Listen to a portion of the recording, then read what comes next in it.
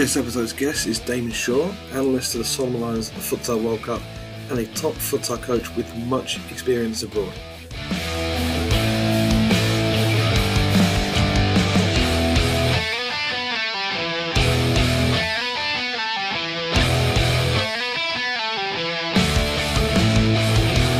Thank you very much for coming on. Where are you currently? I'm in Lithuania, Kaunas, just right in the middle of the World Cup. World Cup? What World Cup is that? Futsal World Cup, of course, sorry. And what team are you there with? So I came here as performance analysis with the Solomon Islands. Now they've gone home because the tournament ended after the group stage. But my flight's booked for tomorrow, so I'm staying a little bit longer to catch some games, meet some people, and enjoy the city a bit. There's a lot of really interesting things here, and I'm going to go and try and pull on as many of these threads as I can. How did you end up getting a role with the Solomon Islands? Do you want the story from the beginning, or? Oh, yes, please. Like from the start of when I got into futsal, or is that coming later? Well, if you might as well start there and tell us how you ended up here. If it's all interlinked in that same journey, then go for it. Yeah, because you said you were going to ask me about how I got into it in the first place, so we might as well start there. I'll try and keep it succinct. Is that? I've never used that word before. It's the right I'll way. try and keep it short. No, I started in futsal at uni. I set up Teesside Uni. Loved it. Fell in love with the game straight away. Quickly realised that I wasn't a player. I played in the first few games for the team, and quickly the players that joined overtook me. Maybe they were never ahead of me. Maybe they were never behind me. But yeah, so I thought, well, I'm not going to be a top player. And everything I've ever done, I've always wanted to be the best. You know, reach world-class level. That's always been my aim. So I thought, okay, I'm going to dedicate myself to coaching. I'm 21. I can, you know, if I start coaching at 21, I've got plenty of time to reach the top. So that's how I got into it, and that's how I decided to take on the journey of being a coach. So yeah, at Teesside Uni, I was there for 8 years at the club alongside Middlesbrough, which sort of was born out of Teesside Uni. And yeah, the first thing I got into, I saw a league advertised in the local, it might have been a newspaper back then or a magazine before we had, you know, everyone had internet. When I went to uni, I didn't take a computer with me or a mobile phone. So it must have been a newspaper. And I saw this futsal league. I was like, oh, let's get my five-a-side team together and go and enter it. The league didn't happen, but I discovered this sport and I looked more into it, and yeah, that's where it all started. Fast forward, well, when I started it, I quickly realised that I'd need to go abroad to further my knowledge. And so I was torn a bit at the end of my time in Middlesbrough.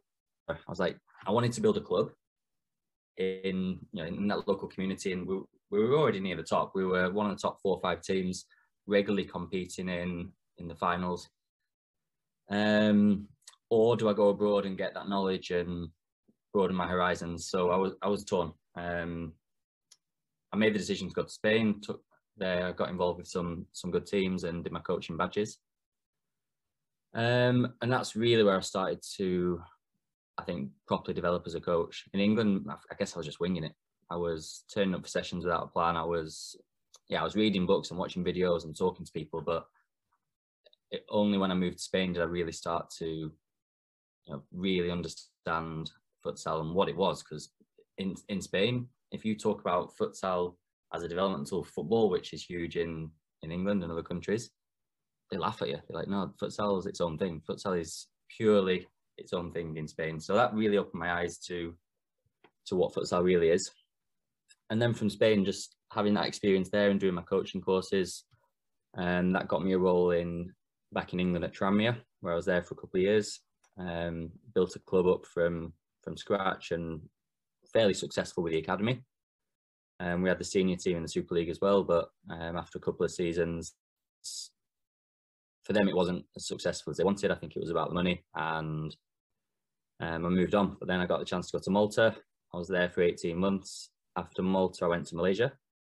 And each time it was a step up. So Tranmere was amateur, with amateur players training twice a week. Malta was semi-pro. We had 3 or 4 foreign professionals, and all the local players were paid a little bit. And we were training 4 or 5 times a week. And then Malaysia, it was fully pro. So I had a full professional coaching staff, 25 players that were all on full-time contracts. So in Malaysia, we could really work as a professional team, training twice a day, proper recovery, gym sessions, meetings with my staff whenever needed. You know, it was a full-on professional team. And unfortunately, we did pre-season, which was an amazing experience, but then COVID hit. And, you know, a few months after COVID had been around, then they decided to cancel the league. And yeah, that ended my journey in Malaysia. I mean, I stayed there for a bit longer, enjoyed the country a bit. And for my whole COVID experience was mostly by the beach. So I was quite lucky, I guess, with the whole situation of COVID. But yeah, it meant I didn't get to finish the job I went to do in Malaysia. But that opened the door to come to Poland, where I'm going to be working next season. And because I was talking to the Solomon Islands coach to take players to Malaysia to help them develop and get match ready for the World Cup, and we were in touch. When I moved to Poland, he's like, "Oh, what about we come and play some friendly next?" And then hit Australia. Couldn't do their planned training camp in Australia, which was meant to be 2 months. So the coach called me and said, "Damien, we're stuck. We don't have anywhere to train. Can we take them to Poland for the whole of August to do a training camp?" He said he can't come until the end of August. Would you do some coaching for me? Help the local coaches out a bit. So I said yes. Hosted the Solomon Islands in Poland, and just while I was there, I got into the team and you know, became part of the family. And it really was a family. That the people, the stories behind the players, it's something else. And they're doing a documentary about it actually. So I won't go too much into their stories because it'll all come out. But and yeah, and then while I was there, the coach arrived and he said, "Look, we want you to come to the World Cup. You've been really helpful for us doing the analysis and some coaching. We'd love you to come." And yeah, that's how I ended up at a World Cup. An English guy at a World Cup. I think it's a first. That is brilliant. Now, from a point of view of going abroad, which country have you liked working and living in the most, and why? You say working and living in? Or both, if there's 2 different answers. I love my time in Spain. It was my first experience living abroad. I love the culture. I love the food, the weather. And Barcelona is such an amazing city. I loved it there. And futsal is a huge part of their culture. I'm looking forward to living in Poland. I'll be in a city which is quite lively, quite a lot going on, which is a big contrast to when I was in Malaysia, where I lived was quite far out. It wasn't the capital. It's a small town called Ipoh, but even then I lived 20 minutes outside the town, so I was quite isolated. But once I travelled around Malaysia, for travelling, Malaysia is unreal. It's so beautiful. The weather's nice. They've got amazing beaches, islands. So it's really hard to say. I've enjoyed every moment of where I've lived, but for the working side of it, Malaysia, because it was fully pro. We had all the conditions to be a successful team. Just unfortunately, COVID hit. At the Futsal World Cup, you'll often see a lot of nations that aren't that prominent in the Football World Cup. So why is it that we're likely to see Solomon Islands on the world stage, and we see Guatemala doing all right, and Panama, Kazakhstan? Why is it we see them make appearances at Futsal World Cup, but we don't see them, apart from maybe Panama, anywhere near the Football World Cup? So I think Thailand's a good example.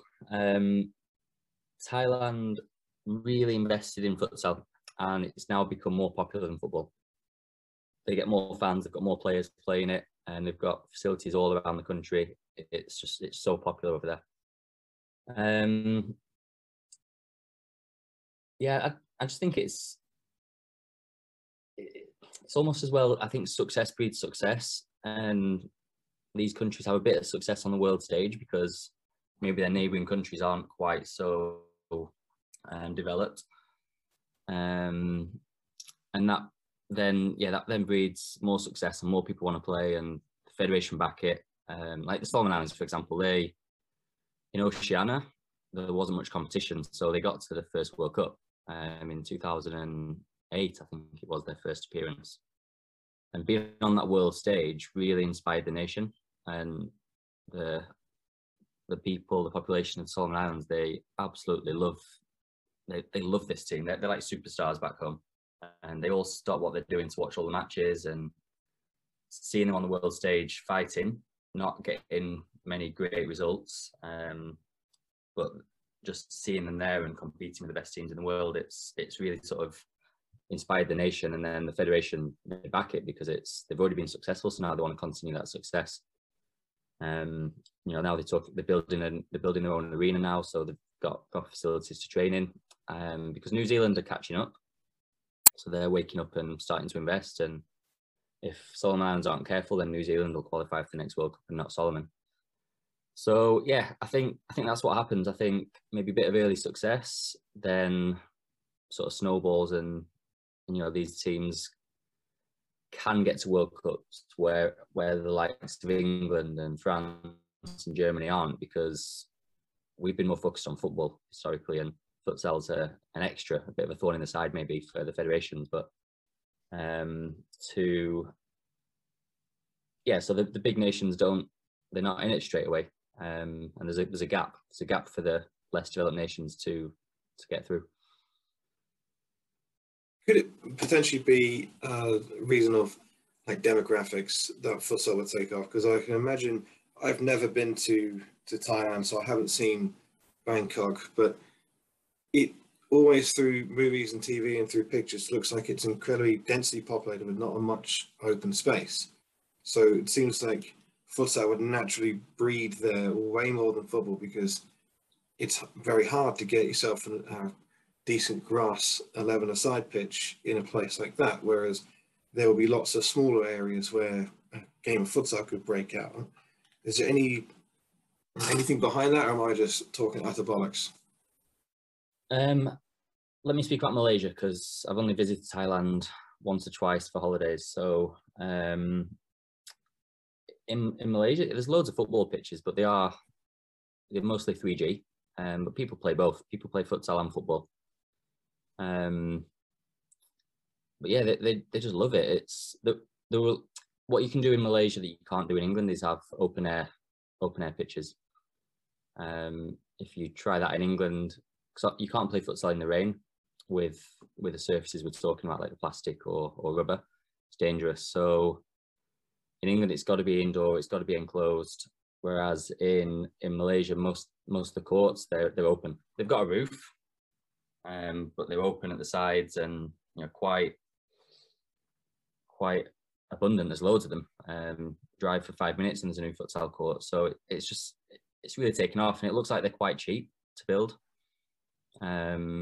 With it being sort of just laying a court, putting some goals, and then putting a sheet roof over the top. So that's probably one reason why it's developed quite quickly in the cities over in Asia.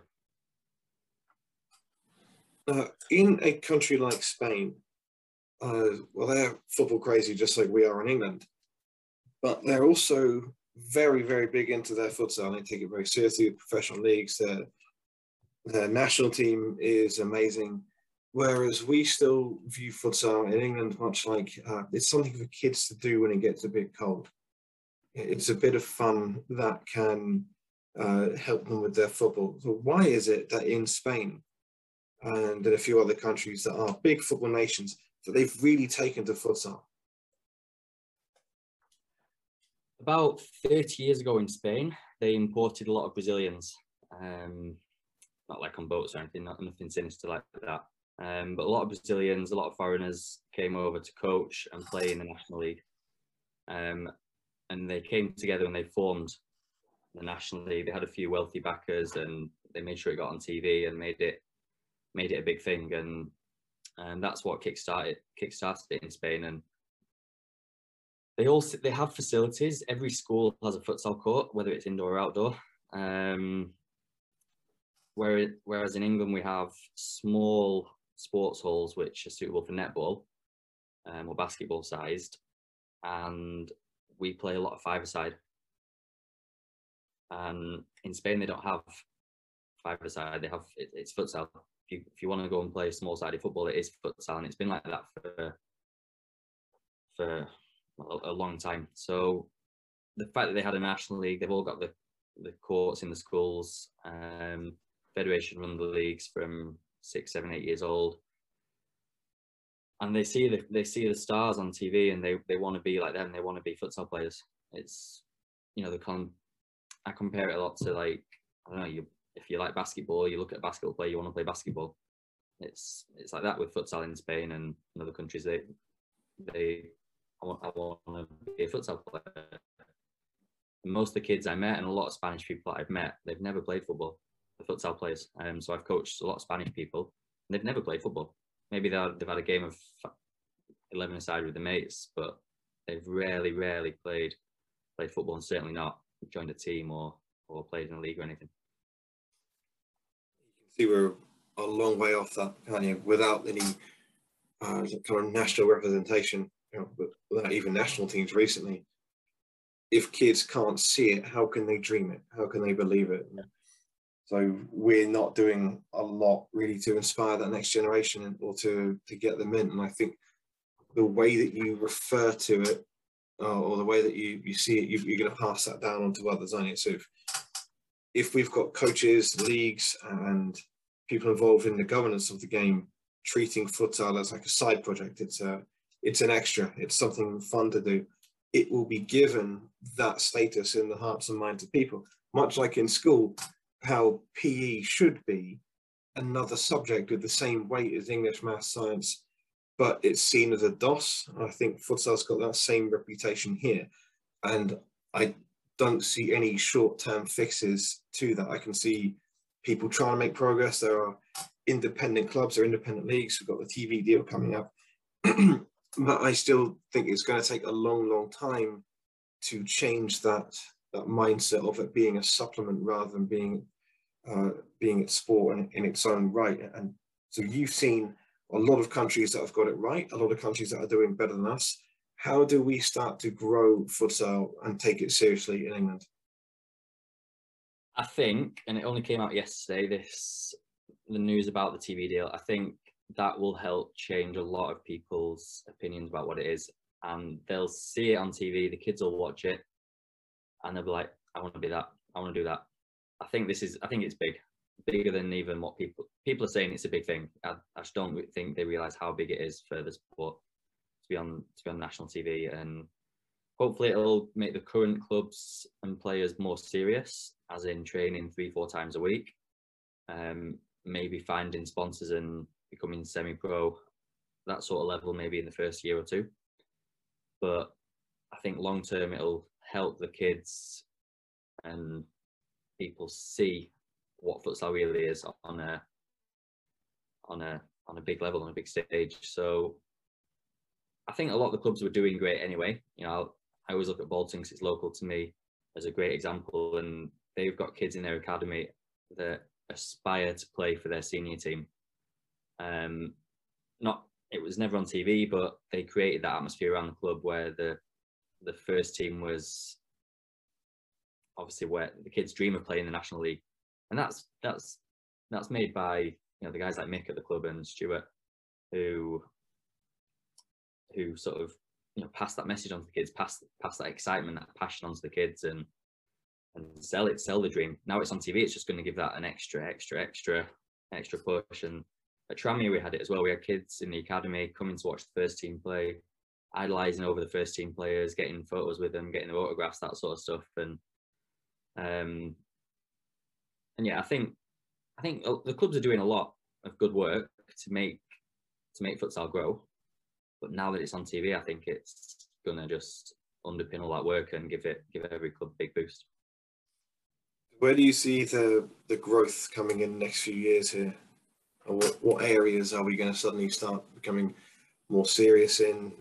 Are we going to see more independent clubs? Are we going to see, because looking at some of the clubs in the league, there's quite a few that have links with professional football clubs. Like there's a Chelsea Foundation. I think Sunderland are involved. So what do you think?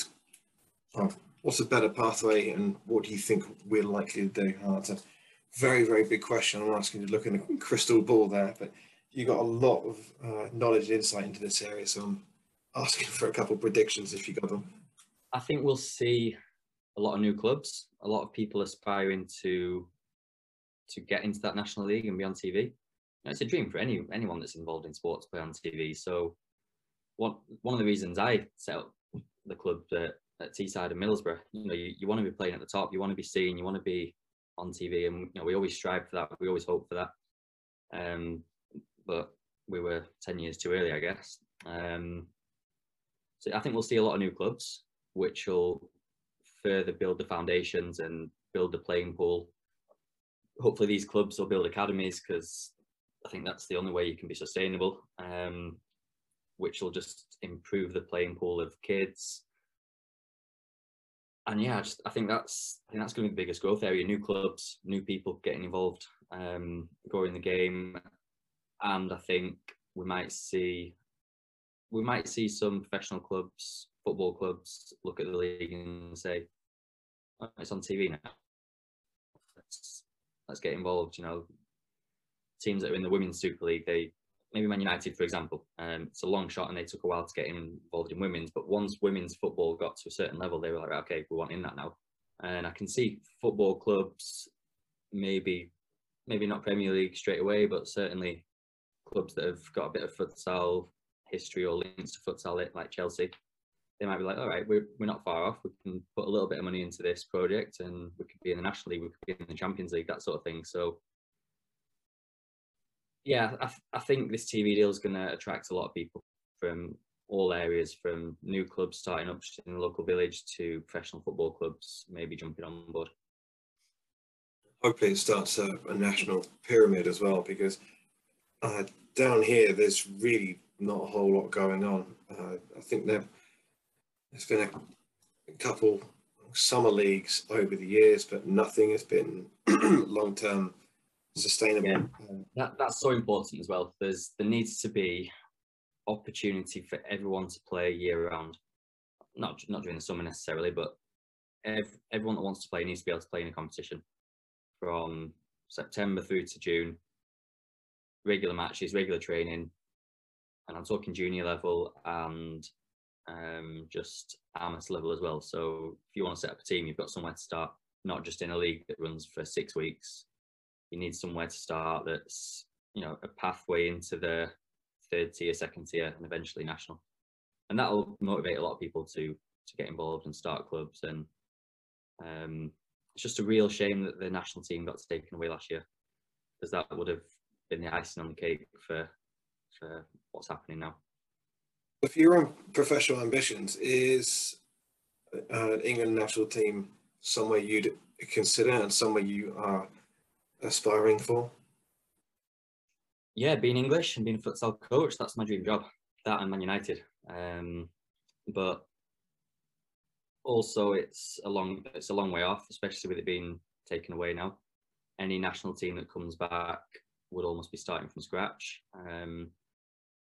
Hopefully it's just taking a break, and in 4 or 5 years, luckily the league's going from strength to strength, so people might not drop out totally. But yeah, professionally, that would be my dream job, to coach England, get them to a World Cup, and be here in this environment with my own country. Of course, that would be a dream come true. So let's talk a bit more about the World Cup we are now. Firstly, as a culture, most people probably couldn't even locate the Solomon Islands on the map. So where are they, and what are the people like there? What are their values? What are their traditions and their ideas? So it's just north of Australia. It's on this. Well, it's got 900 islands, I think. Maybe 99 islands. So it's got a lot of greeny, islands. didn't it? That's a lot of islands. They don't need that many, do they? You could send some over to the UK. We've got a fair few of our own, haven't we? Yeah, but it's a lot of islands. It's just above Australia. They play in the Oceania Federation, and it's, from what I gather, because I've not been there, it's quite a poor country. A lot of unemployment, but the players that were here, they're so happy. They're so humble, so thankful for this opportunity to, and I'm talking extremes here, the opportunity to be able to sleep in a bed. Some of the players don't have that luxury in where they live. Some of them have to choose between lunch and dinner. So, you can understand how delighted they are to be at a FIFA World Cup where they've got those luxuries, we say. But for most people, we have that every day. But yeah, they're so passionate. They're amazing people. I've not met a group of people as good as these guys. They're like family now. They took me in. They were so thankful for the work I did, and yeah, they made everyone that came into their path just feel happy and joyful. And this, after each game and each morning and every evening, they're singing, and they're just really incredible people. And so many people have reached out to me from the Solomon Islands on my Facebook, just saying thanks for all the work you've done with the team, and just from watching the clips on the internet and Facebook and stuff. And yeah, they're just really incredible people that come from nothing, and they're so happy to be in this environment in the World Cup. I suppose those feelings are a lot better than any trophy you can win, because the game is about human connection, isn't it? First and foremost, we take part because of how it makes us feel, how we can interact with others, and the journeys that we can go on. And so that, seeing you quite clearly have been touched by this entire experience, is it one you can do again with them? Hopefully, yeah. They've all said, like, we want you to carry on with this journey with us, and the coach has said I'm part of the team, and you don't know what the plan is next for the federation, but they've got the Pacific Games in 2023, and then the qualifiers for the 2024 World Cup. So I'd love to stay involved. If they asked me, I'd do it at the drop of a hat. I wouldn't think twice about it, to be part of the World Cup and repeat that and go on the full journey with them, maybe go to the training camps in Solomon Islands and go to the Pacific Games, which they're hosting in Solomon Islands, would be incredible. So there's nothing official, but they've indicated that they'd want me to carry on, and of course I do that at the drop of a hat. Not only am I jealous of the role, but I'm also very jealous of the travel. That sounds brilliant from so many different aspects. So at this World Cup, you were a performance analyst, is that right? Yeah. So what would your... Yeah, go on. Well, generally helping out with the coaching, with managing the team, and when I say managing the team, like helping organise the schedule and stuff like that, little things that... So I've been at a few of these events before. I've been a team liaison officer at the Champions League for the English team that was playing in the elite round there, and I've been to a couple of Champions Leagues as a coach. So I've got a bit of experience in these environments. So where they were lacking in little things like scheduling and liaising with FIFA and stuff, I helped out a little bit with that. But my official role was performance analyst. So what has your day-to-day been like for them? Busy. Working with video is time consuming. So I definitely put the hours in. It was, so on a day, on the match day, we'd look at the opposition, maybe after breakfast. So the whole day before, I'd be finding videos and cutting up the videos that I've got of Morocco, for example, finding how they play, looking at patterns, seeing if there's any weaknesses, just preparing the players a little bit for what they might encounter the next day, and then trying to squeeze that into a 20-minute, 30-minute video to show them after breakfast. And then my job's done, pretty much. You know, then you're just around the team and, you know, making sure they're ready, they've got everything they need. During the game, I was taking down the stats, minutes played, possessions lost, and balls won, shots, things like that. Not sure how useful it was for the coach at the time. You know, it's just if anything stands out, like, for example, just one player, he'd given the ball away a lot in a 5-minute period. So, you know, I brought that up to the coach, and you know, then we can just speak to the player, say, look, just calm down a bit. Next time you go on, try and do a few simple things. You're giving the ball away a lot. Get your confidence back. You know, just little things like that that might make a difference to the player. They might not. And then after the game, normally download the video of that game we just played and try and look at what we need to correct and what we did well to show the players the next day. And then the cycle repeats. So it was quite intensive, quite time consuming, because, you know, to watch one game back, it takes a couple of hours when you're looking at the details and cutting up clips and stuff and then putting it all together. But I really enjoyed it. You really get to know the players, and even though I'm going to a 3rd division team in Poland, it's going to be something I'll be doing quite a lot. Just, you know, with only training twice a week, we're going to need to use every extra bit of time we can and way we can to get to know them. So yeah, that was my day-to-day with the team. Quite intense, but very enjoyable. So who is the club in Poland? What are they called? And what's the city you're going to be in? It's Wrocław, or Wrocław, if you want to pronounce it like an Englishman. And the club is called Śląsk Wrocław. So yeah, they're a football club that's quite big. They were in the Europa Conference League this season. They didn't make it through to the groups, but quite a big football club in terms of Polish football, which isn't massive. And yeah, they've now got a futsal section, which we're hoping 2 or 3 years we can get to the Ekstraklasa. And I think once we get there, we'll be an important club in Poland. So when I went to Poland for a week, 2013, I was amazed at the level of English spoken. Is it the same where you are, and will you be taking any Polish classes? It's a mix. So we've got a few foreign players as well. We've got a couple from Czech Republic who speak English and not Polish. We've got one Uruguayan player coming for his 5th stint with me, and he speaks English and Spanish. So we'll probably use English in the dressing room as a general language, and most of the Polish players do speak English. Yes, I want to learn Polish. I need to know more than what I know at the minute, because telling my players they're beautiful and they've got beautiful eyes isn't really going to help. Stuff I learned from my girlfriend back in 2006, long time ago. How do you remember that? Testament to your memory there, mate. So yeah, I do want to learn Polish. I love learning languages. You know, I love traveling as much as the next person, but I do love to learn the local language, and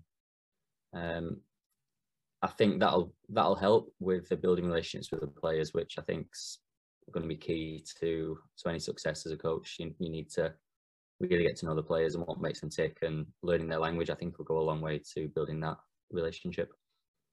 Sometimes if you're willing to, even if your attempts are bad, you just make an ass of yourself in front of the players. They really appreciate that you're trying, and they also, it starts to break down some of the walls between you're an outsider who can't relate to them or their culture. Well, now you're giving it a go, and so they see a lot of it's like giving you a lot of credibility and a lot of thanks for that. So I know that you can speak Spanish quite well. What else have you picked up over the years? I can understand Portuguese more or less, and that's the language I really want to learn. Especially being around this World Cup now, there's so many Brazilian coaches that I would love to be able to properly speak to in their language. Malaysian, so they call it Bahasa. I picked up a little bit.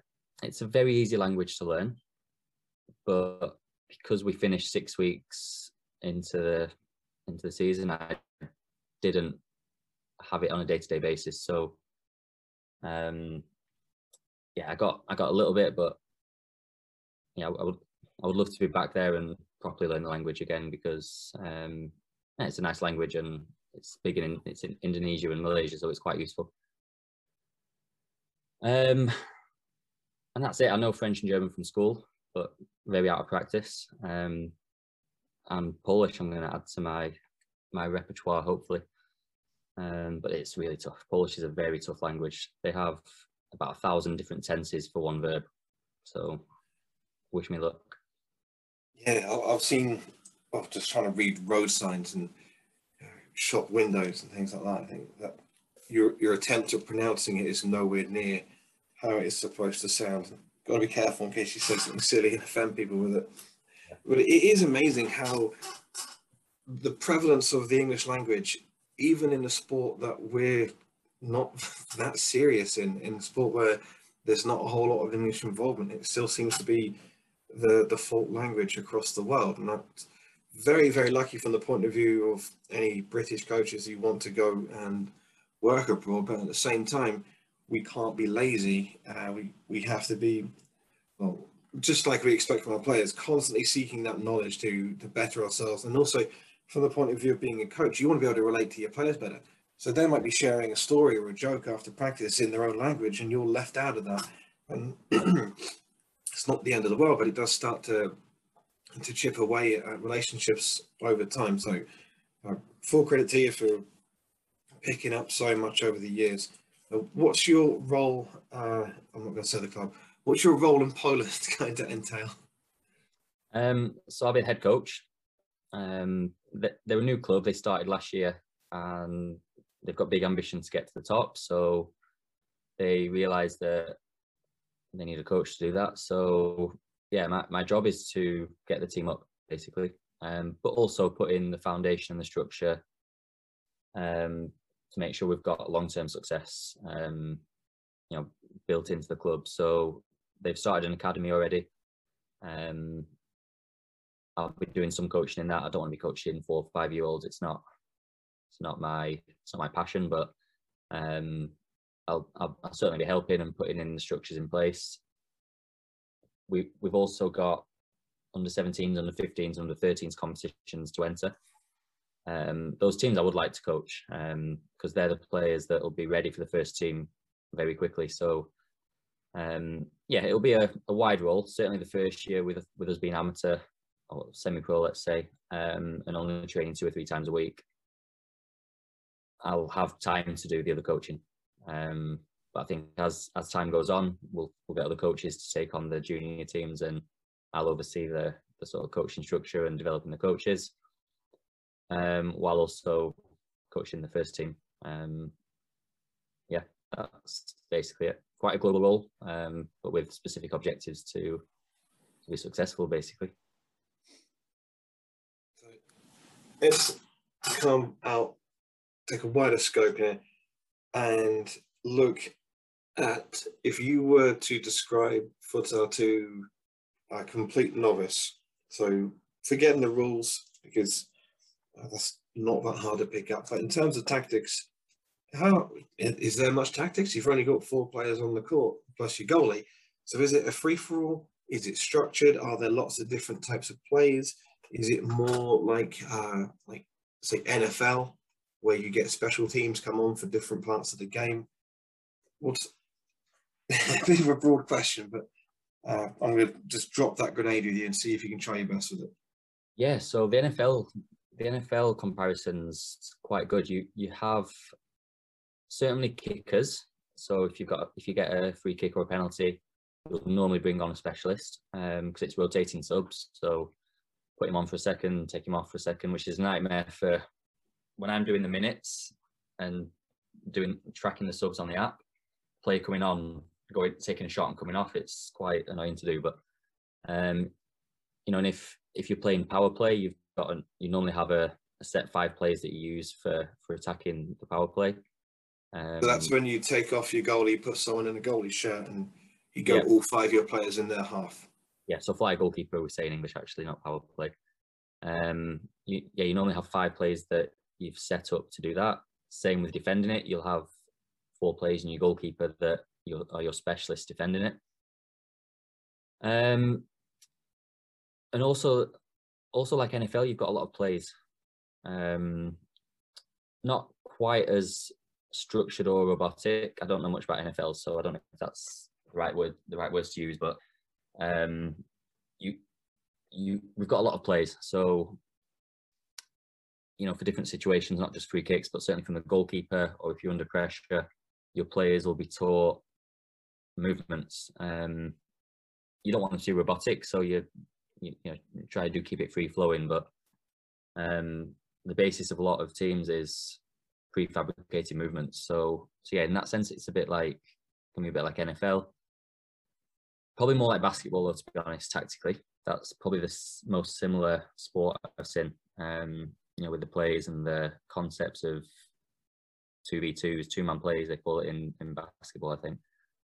So, all the same sort of things you get in NBA, like the screens, the blocks, the pick and roll, I think they call it in basketball. We use them in futsal as well. So yeah, even though it's only got 4 players and a goalkeeper, as a coach, you're probably more involved than in the 11-a-side game. Certainly in the moment in the game, and the subs are rolling. So, if something's not working, you can talk to your players that are about to go on and change something and then put them on. So yeah, as a coach, you're very active. You can't really sit down and take in the game and make notes and come back to it. No, you've got to be in the game. But yeah, in terms of formations, obviously there's not as many as in football. It's 4 players, so you're looking at 2 or 3 formations: 4-0, 3-1, or 2-2 are the common ones. So, but then it comes down a lot to concepts rather than actual formations. A team that looks like they're playing 4-0 might play with the same concepts as a team that plays 3-1. So yeah, it's very tactically interesting, and as a coach, I love it. It really gets you thinking and really keeps you involved and active. I think, like in football, you can see lots of different shapes occurring from the same team, even within the same half, because it's essentially a solution to a problem. And I think it might have been Guardiola or someone like that a few years ago said formations in football what you put onto you, it's just for the viewers to understand. We're not actually going to play like that. So you see, when Man City attack, the opposition are defending on the edge of their box, and Man City are trying to probe into the final third, they'll play like a 2-3-5. And yet, they've never said that at the front. You never see Gary Neville explaining that Man City are playing a 2-3-5. But it's an in-game shape that occurs. And futsal tends to be very, very fluid with that. And you make this shape based on what you see to solve the problem that has been posed to you. Yeah, absolutely. That's spot on. You could, and I think this plagued English coaches for a while. You'd watch high-level futsal, and you'd see the team in a diamond shape in defence. So English coaches said, right, okay, that's how we're going to defend. We're going to defend in a diamond. But then they didn't understand why. And you had teams defending in a diamond on the court, but not reacting to what the opponents were doing. So you come up against a team that's in a diamond, and you just put 2 players in a square outside of them, and the team didn't know what to do. And I think that just comes from watching a team and thinking, oh yeah, they're in a diamond shape, so we're going to copy that and use it, and not really understanding the underlying principles. And yeah, so it is more based on principles than formations. When my very, very limited viewing experience of high-level futsal, mostly from watching World Cups and Euros and going through the highlights several times on YouTube, that when a team defends in a diamond, they often seem very, very susceptible to diagonal balls to the far post for a third-man run for a tap-in, because it seems like they're trying to lock on man for man. but someone somewhere gets their job wrong or lets a player escape on their blind side, they sneak in that far post. It's going to be very interesting here in England. We said before we hit record, the level of knowledge in this country, and I'm totally including myself in this, by the way. I'm not trying to make out like I know anyone else. I am winging it as much as everybody else is in this country at the minute. It does seem like the level of ideas is going to be quite low from most people, that won't take too much knowledge or research or experience to get that little bit ahead, particularly where the game is so underdeveloped in England, that we have a lot of intellectual space that we can advance into. We're very, very underdeveloped in that sense. Yeah, what was the question? I'm just rambling, really, but trying to think what can we do over here to increase our knowledge and our understanding, because there's been a lack of FA courses, mainly due to COVID in the last year and a half, but there seems to be a complete lack of interest too. So I'm not convinced there's going to be that many running throughout the year. I did the futsal level 1 a long time ago, so I don't know how much it has progressed and developed over time. I don't know if it aligns with the FA levels 1, 2, and 3. I'm not sure if the course is about filling your head with basic drills to take back to your club, or is it going to be how to coach, or will there be any kind of futsal tactics in there? Because I remember level 1 in football, no tactics whatsoever, just basic games. Level 1 in futsal, again, no tactics, just basic games. Where will we be able to fill in the gaps in our futsal knowledge in this country? So one of the big things I noticed, a big difference between the English coaching course and the Spanish. In England, we were given a book with 18 games in and told how to run these games, these drills, these sessions. In Spain, they told us all about how to design a session, characteristics of players, talked about all the different tactics. They didn't give us one drill in the whole course. But by the end of the course, we had to design our own sessions and deliver them. So they gave us the underlying knowledge rather than giving the answers, basically. And I think that's, I don't know about now, because I've not done the UEFA in England. I did it in Spain. So I don't know what the courses are like now, but from my experience in the past, that could be a problem where we're just copy and pasting exercises and putting it on the court. And like I said before, copying and pasting what we see on TV, the formations, without knowing the underlying principles. The answers, I think, is self-development. We've got there's a lot of courses available out there now. One that I'm enrolled on called Pro 5 that's really good, and it talks about the principles and it gives you an underlying knowledge about futsal, and that's a very good course for any beginner to do. And yeah, there's plenty of online content now, which I guess is an advantage of what happened with COVID. It's easier now to go online and find the course and find the knowledge. Yeah, it might not be the license that you need to coach. You'd have to do that through the FA or through the federation, but yeah, there's definitely plenty of knowledge out there and plenty of coaches that are willing to talk and give up the time, and plenty of videos to watch, plenty of books to read. So it's out there. The knowledge is out there. If you're not in a position to go abroad like I did, there's definitely now more chance to learn online from home. So I guess it's up to each individual coach to go out and get that experience and develop themselves. You mentioned Pro 5. That's a site that offers education for futsal. Yep, in English as well. In English, very good. Now, you said that was for beginners. Yeah, it's for everyone actually. I'm using it and learning a lot too. So, but it is also good for beginners. It's not too in depth. It's in a good language that's useful for everybody. And it's a well presented course. So yeah, it's suitable for everyone. How did you manage to get onto the Spanish Federation courses?